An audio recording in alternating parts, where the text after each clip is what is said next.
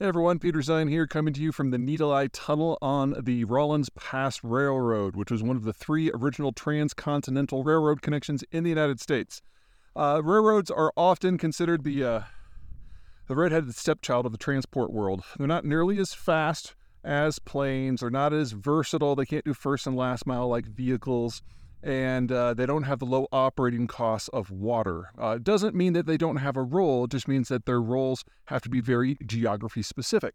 Now, the reason that this rail line was closed down is because it's going through the freaking mountains, and unlike the Cheyenne route or the Raton route where they actually, go to relatively low passes, this one just goes straight up and ultimately peaks out at around 11,000 feet. That means that it's got a grade of in excess of 2%, and as a rule, every time you increase the grade by 0.25%, you have to reduce the amount of cargo you can take by half.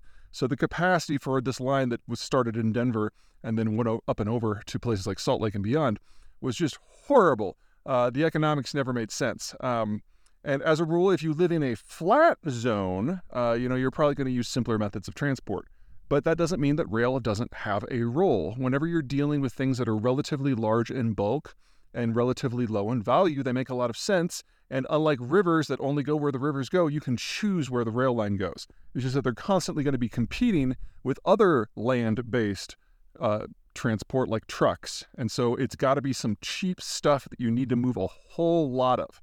Now, this line was eventually replaced with the Moffett line, where they really just dug a 6-mile tunnel straight through the mountains. That's where my trailhead is today.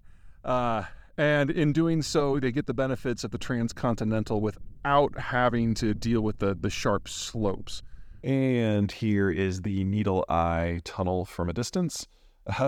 First thing I thought when I saw this, I was like, really? This is what it was all about? But remember that we're talking about the very early stages of the industrial age, and, this was built by Americans, not Germans, so it's not capable of reaching orbit or anything.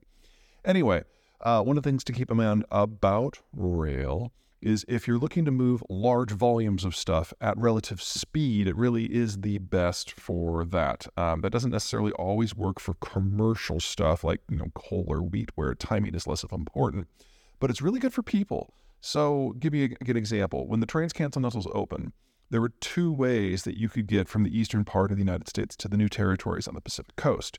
You could do the whole Oregon Trail thing of 5 to 8 months in a wagon. You could spend 6 months sailing from New York around the entirety of South America and ending up on the West Coast, where you get on the rail system and you would be there in 9 freaking days. And now, from the other side, let's see, what else can I say about rail? On a level track, you can move cargo for about twice the cost of what you can move it on water. Or about 1/6 the cost of what you can move it by semi-trailer. So if you have the right product in the right place, it makes a big difference. But most people who build rail, especially who do it at scale, don't necessarily do it for economic reasons. They do it for political reasons. Because if a region is getting its supplies, and if a region is sending its exports by rail, then whoever controls the rail system tends to have control over that entire community.